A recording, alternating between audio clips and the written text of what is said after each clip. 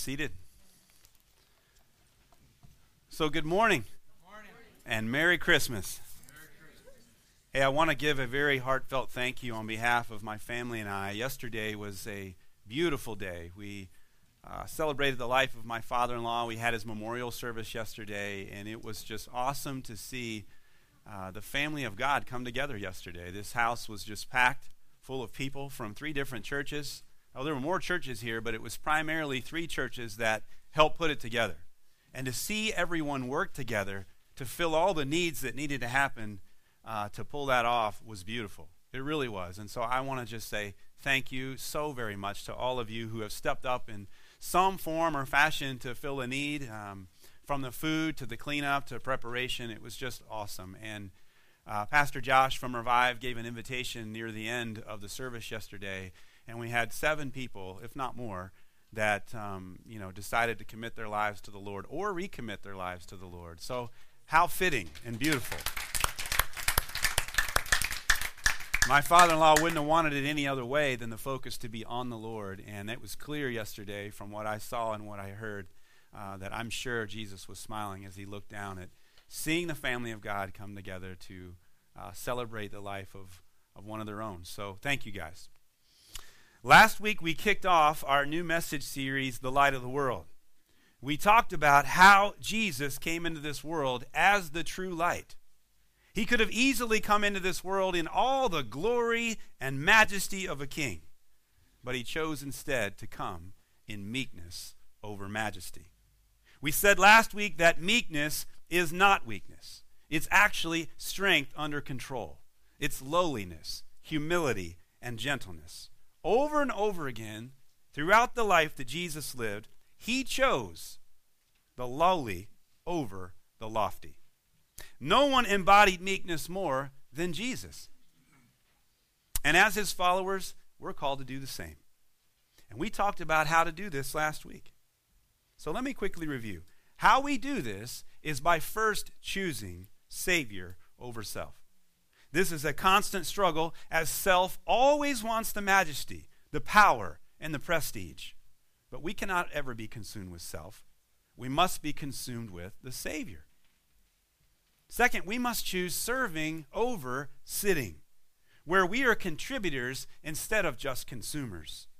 Majesty expects to be served, while meekness actually serves. Third, we must choose forgiveness over bitterness. This can often be very difficult, but we must forgive because we have been forgiven. And last, we must choose thankfulness over ungratefulness. The Lord deserves our thankfulness because he is good. These are not always easy choices, but these choices represent what it means to follow Jesus. He is the light of the world, which means you and I as his followers must reflect his light in everything to everyone. Let's pray. Father, we thank you so very much for you being the light of the world. And especially at this time of year as we remember how you came into this world. Thank you, Father, that you chose to come in meekness instead of all your majesty. And we know one day we will get to see you in all your majesty. And what a marvelous and miraculous day that'll be. But Lord, I pray right now that you'd prepare our hearts for the word of God. Tune our eyes and our ears to you today in Jesus' name. Amen. Today is our second week in this series as we prepare to celebrate this Christmas together. The title for today's message is Joy Over Justice. Joy over justice. Jesus came to this earth the first time bringing great joy. When he comes again, he will bring great justice. Had he come to this earth the first time bringing the justice that we all deserve, we would all have been doomed to live in hell forever. Because that is the just punishment for sin. Spiritual death. Eternity in hell. But God did not come to this earth to condemn us to hell as we all deserve. The great joy is that he came to this earth and took the justice upon himself. That all that we deserve. This is the good news that brings great joy. This is the good news that an angel of the Lord pronounced to the shepherds who were tending their flocks nearby where Jesus was born. The angel said to them in Luke chapter 2, in verses 10 and 11, he said, I proclaim to you good news of great joy that will be for all the people. Today in the city of David, a Savior was born to you, who is the Messiah, the Lord. This is the same great joy that the wise men experienced when they saw the star that would lead them to the Savior of the world that had been born to all of us. In Matthew chapter 2, verse 10, it says that when they saw the star, they rejoiced with what? Exceedingly great joy. Now again, why is this such great joy? Because joy was born to us in the person of Jesus Christ. But justice says there must be punishment for sin. And all of us are sinners. The Bible tells us there is no one righteous, no, not one. For we all have sinned and fallen short of the glory of God. And this sin deserves death because the wages of sin, according to Romans chapter 6, verse 23, is death. That's spiritual death. That's eternal separation from God forever. But that same verse continues and says, but the gift of God is eternal life in Christ Jesus our Lord. I want you to look at this verse. Notice the comma right in the middle.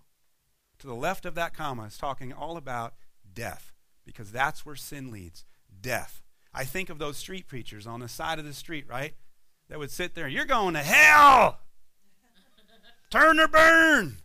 That's the truth. It is the truth. But look at the right side of the comma. But the gift of God is eternal life in Christ Jesus our Lord. There's the joy right there.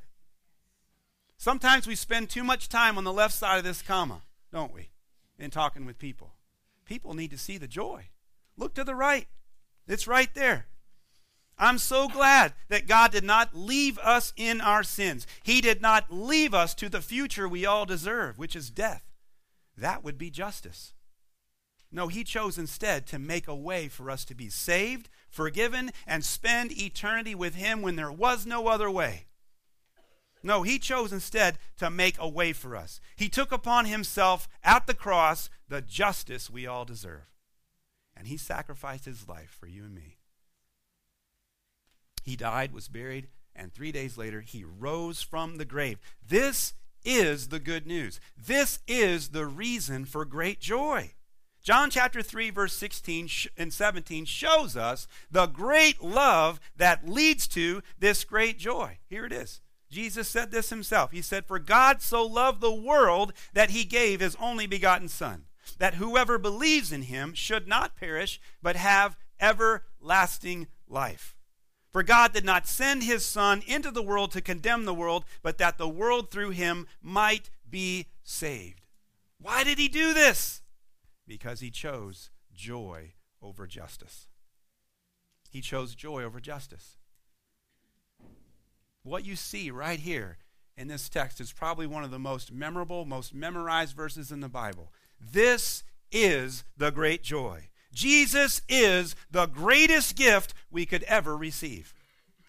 And this is what makes Christmas so special, because the Savior of the world was born to us to save us from our sins. Now, verse 17 is really important. Notice that it says that the world might be saved.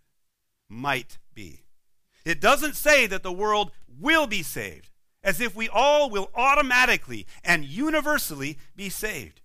No, salvation is not automatic, nor is it universal. It is a choice, and the choice is open to everyone. You can choose joy, or you can choose justice, but you must choose. If you, by faith, put your complete trust in Jesus as your Lord and as your Savior, which is to be born again, you will receive his salvation, which is the forgiveness of our sins, and then to spend eternity with him in heaven. That's the good news of Jesus Christ that brings such great joy. But if you don't choose, you will automatically receive justice. Jesus came to this world the first time to offer us all a way to be saved through him, bringing great joy. When he comes again, he will bring great justice. He came the first time on a lowly donkey, which was a symbol of peace. Now, I don't want you to miss this piece.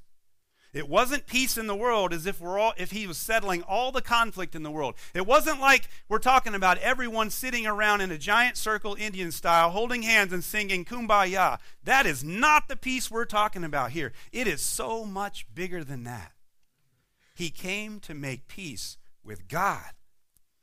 That's the peace the Word of God talks so much about. Without peace with God, there is wrath from God. And that's the wrath God poured out on his Son, Jesus, on the cross for all of our sins. Jesus satisfied God's wrath by being our substitute for the payment of our sins.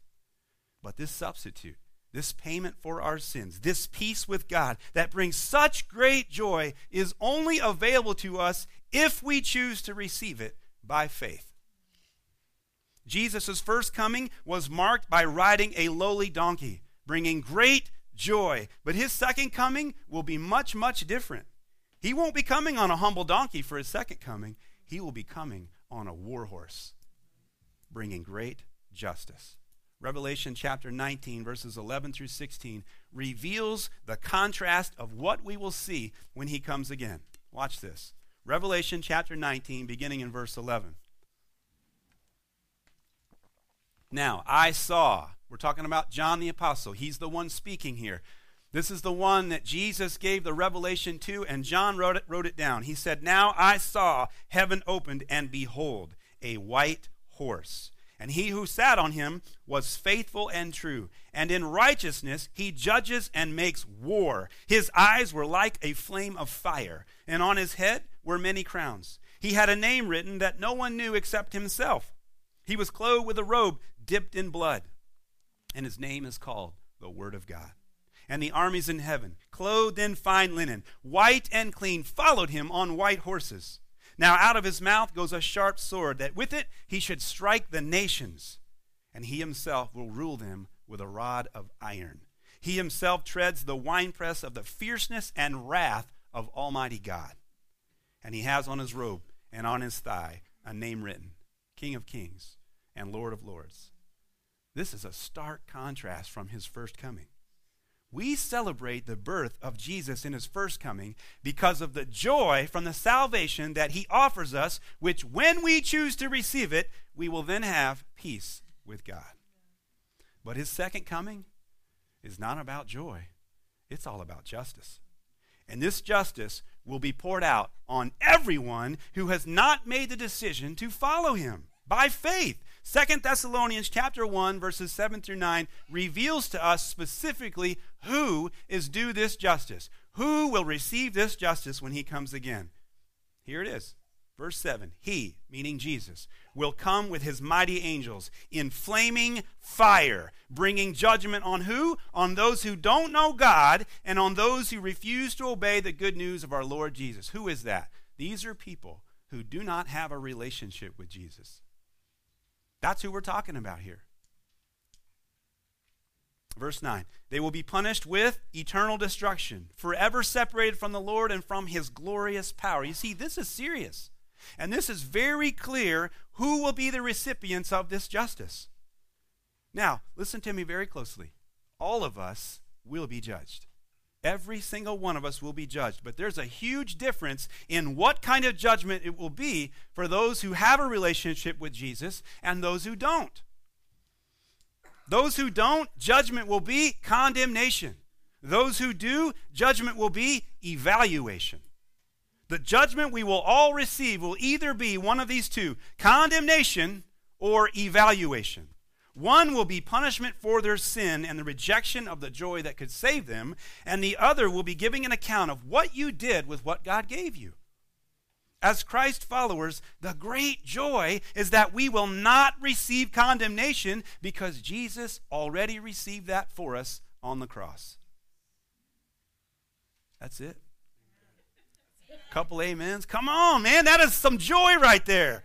And there is now no condemnation for those who are in Christ Jesus, who do not walk according to the flesh, but according to the Spirit. Romans chapter 8, verse 1. But those who choose not to have a relationship with Jesus and who refuse to obey the good news will receive exactly what the scripture on our screen shows: eternal destruction, forever separated from the Lord and his glorious power. That's the difference between choosing heaven or hell. So why wouldn't we choose joy? That is the question for all of mankind today. Why would we not choose joy that could save us? Sadly, there are millions of people in the world today who have not and will not ever choose this joy. Christmas is a time to celebrate the great joy of Jesus, that God loved us so much that he sent his very own Son to be our Savior, the light of the world, born to a virgin as a baby in a humble stable, who then lived a perfect life of obedience, fulfilling all that God required of him so that salvation would be available to us. It's available, but it's not automatic. We must choose joy over justice. God is incredibly patient.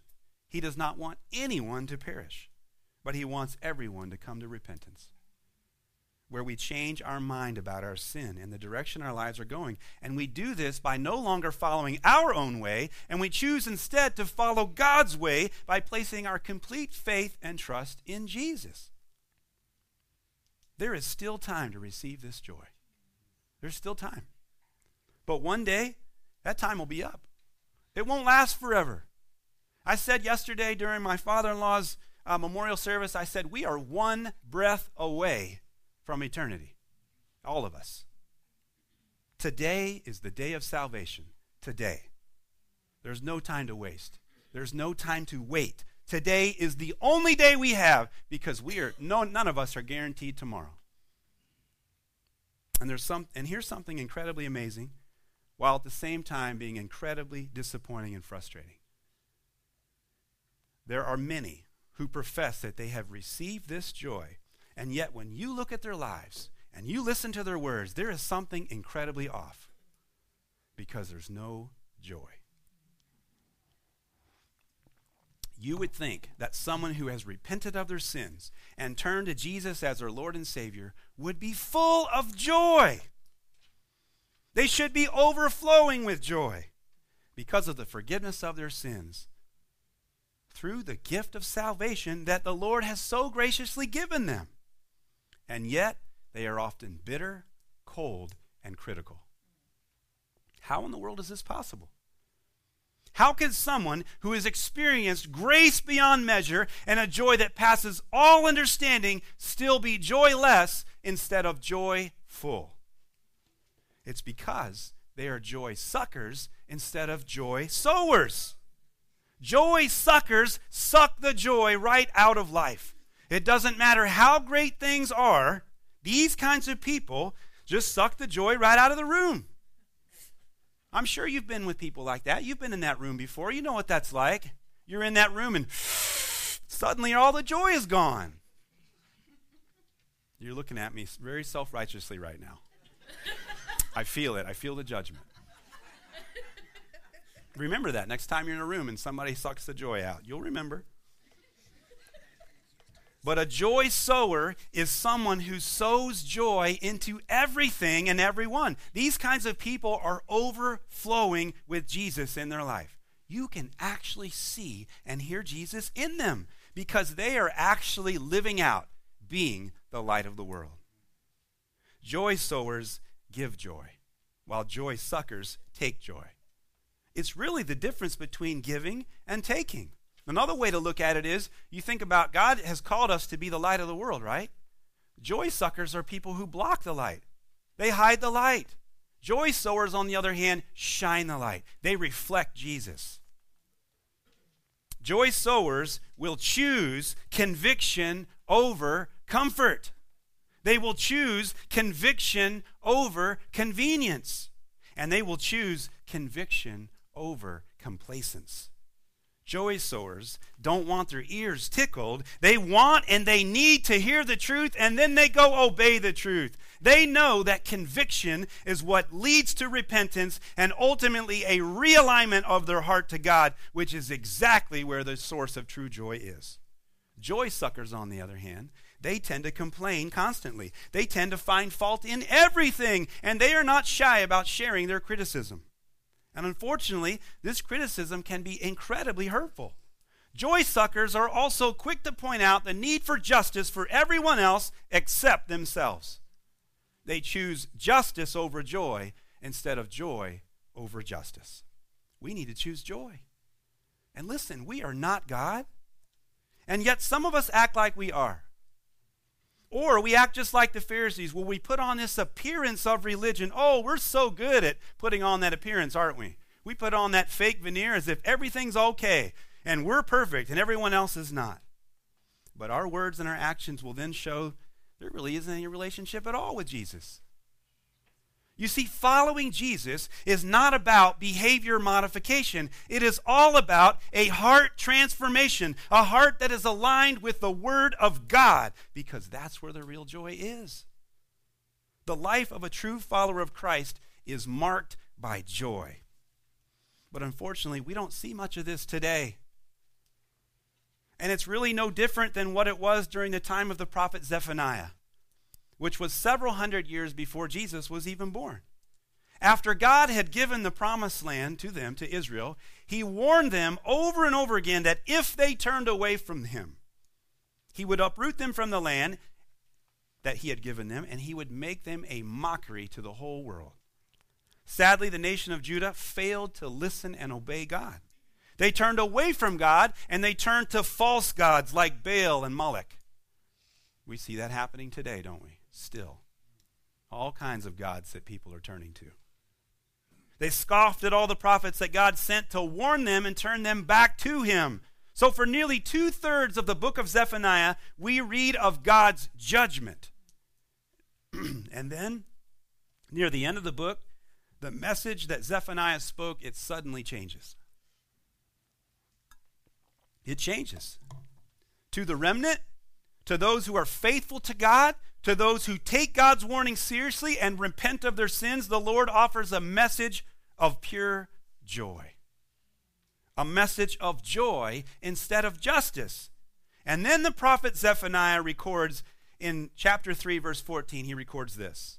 Sing, O daughter of Zion. Shout aloud. We just sung that song, Shout to the Lord. I did that on purpose, by the way. Shout aloud, O Israel. Be glad and rejoice with all your heart, O daughter of Jerusalem. These are the kinds of sounds that we hear all over the radio right now as we celebrate Christmas and get prepared for that. But notice that all the verbs in this verse are commands.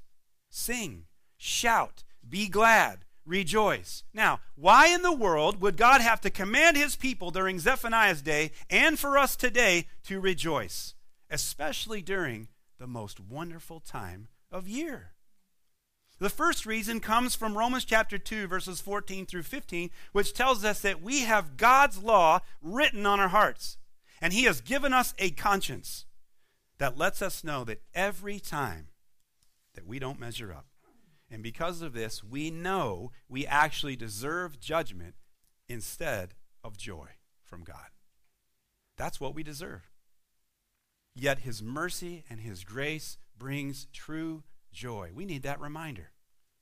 Second, the second reason God commands us to rejoice is because we often try to find joy in all the wrong places.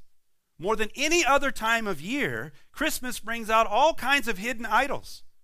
Alcohol, gifts, Santa, reindeer, stuff and more stuff, vacations, family, friends. While much of these things can be gifts from God, they are not God. If we pursue joy or happiness from anyone or anything other than God, we are in effect worshiping an idol. If you've been trying to find joy in gifts rather than in the giver, then the command to rejoice is first the command to repent, to change your mind in the direction of your heart from all of the artificial sources of joy and to turn to the Lord God Almighty, the one and only true source of joy. And the third reason that we're commanded to rejoice is because there's a little part of each of us that thinks the good news of Christmas is just too good to be true. We tend to think, where's the fine print on this joy that we are to receive? What strings are going to be attached? That's human nature. it's incredibly difficult for us to grasp that the forgiveness of our sins and the peace and joy that results are free gifts to us from God. And there's something all three of these reasons have in common. They place our focus on us and on our circumstances here on this earth, instead of where our focus should be at Christmas time and all year through, on the Lord and what he has done for us. And if our joy is focused on him instead of on us and on our circumstances, then it won't matter what our lives look like. It won't matter whether our home is perfect. It won't matter whether we can afford the best and shiniest gifts. It won't matter if we can afford or even have a family fun vacation. It won't even matter if our health is failing, if our finances are failing, or if anything else in our life is failing or is less than ideal, because we will be filled with joy regardless of our circumstances. Why? Because the Lord has taken the justice we all deserve. He chose joy over justice. He took the punishment we all deserve upon himself. He squashed our enemy, crushed death and hell forever. We need never to fear, worry, or doubt again. Now, let's be real. The best this world can offer us is only temporary. It may appear to be a momentary break from reality. It may appear to satisfy us or bring us joy, but it's all just an illusion. This world can never, ever satisfy, nor can it ever bring true lasting joy. That is the great deception of our enemy, is that this world can satisfy us, that this world is what we need. If we could just have the perfect marriage, if we could just have the perfect home, the perfect car, the perfect pet, the perfect, you fill in the blank. The cycle of this getting and having this stuff is infinite. It's like walking in a circle over and over again. Nothing on this earth during our lifetime will ever be perfect, no matter how hard we try, no matter how hard we pursue it, because it was never intended to be that way. Our hope, our joy, our fulfillment, it's not here on this earth. Man, if you're looking for it on this earth, you are looking in the wrong places. This earth is not our home. We were made for eternity. We were made to spend this eternity with God. It doesn't matter what this world has to offer. It can never, ever measure up to the richness and fullness of God himself. He is the source of true love, of true hope, of true joy, and true fulfillment. Nothing else can even compare. So where is your hope this Christmas? Where is your joy? The Lord left his place in heaven. He humbled himself and became a helpless little baby who grew up as a man who would become our Savior. He lived a completely perfect life, obeying and fulfilling all that God required of him. God sent his one and only Son into this world to save us. That is the message of Christmas. A Savior was born to us. He came to wipe away every tear from our eyes. He came to save us from our sins by offering mercy, forgiveness, and hope. He came to give us joy instead of justice. If that doesn't bring us true joy this Christmas, then nothing ever will. Let's pray. Father, we thank you for the truth of your word. Thank you, Lord, that you came bringing joy, not justice. And I pray right now, if there's someone here that has never committed their life to you, that today would be that day, that they would experience the fullness of your joy today. They would be reminded that they are fearfully and wonderfully made, that they have purpose, that you love them, Lord, and that all the problems and things they're experiencing in this life are of no consequence compared to what you can do for them and in them and through them. I pray today that every stronghold would be broken in people's lives. Everything that has them running and scampering around trying to keep up and just the urgent is screaming over the important, all those things, Lord, I pray that it just gets squelched and that we see that the only thing that matters is a relationship with you, because that's what brings true joy. Everything else is empty and will not satisfy. Thank you, Lord, that your Son, Jesus, is what satisfies, is the greatest gift we could ever receive. We praise your mighty and holy name today. In Jesus' name, amen. How are you guys feeling? Great. You guys ready for next week? Next week is Christmas Eve, and we're going to have a special service next week. It'll be the same time, 10 a.m. I'll give an abbreviated message because we've got some other things planned for that day, got some kids that'll get involved. And so I would encourage you to invite your friends and family to come and be here with us. The nursery and the kids will all be here in the service with us next week as we celebrate the birth of our Savior together.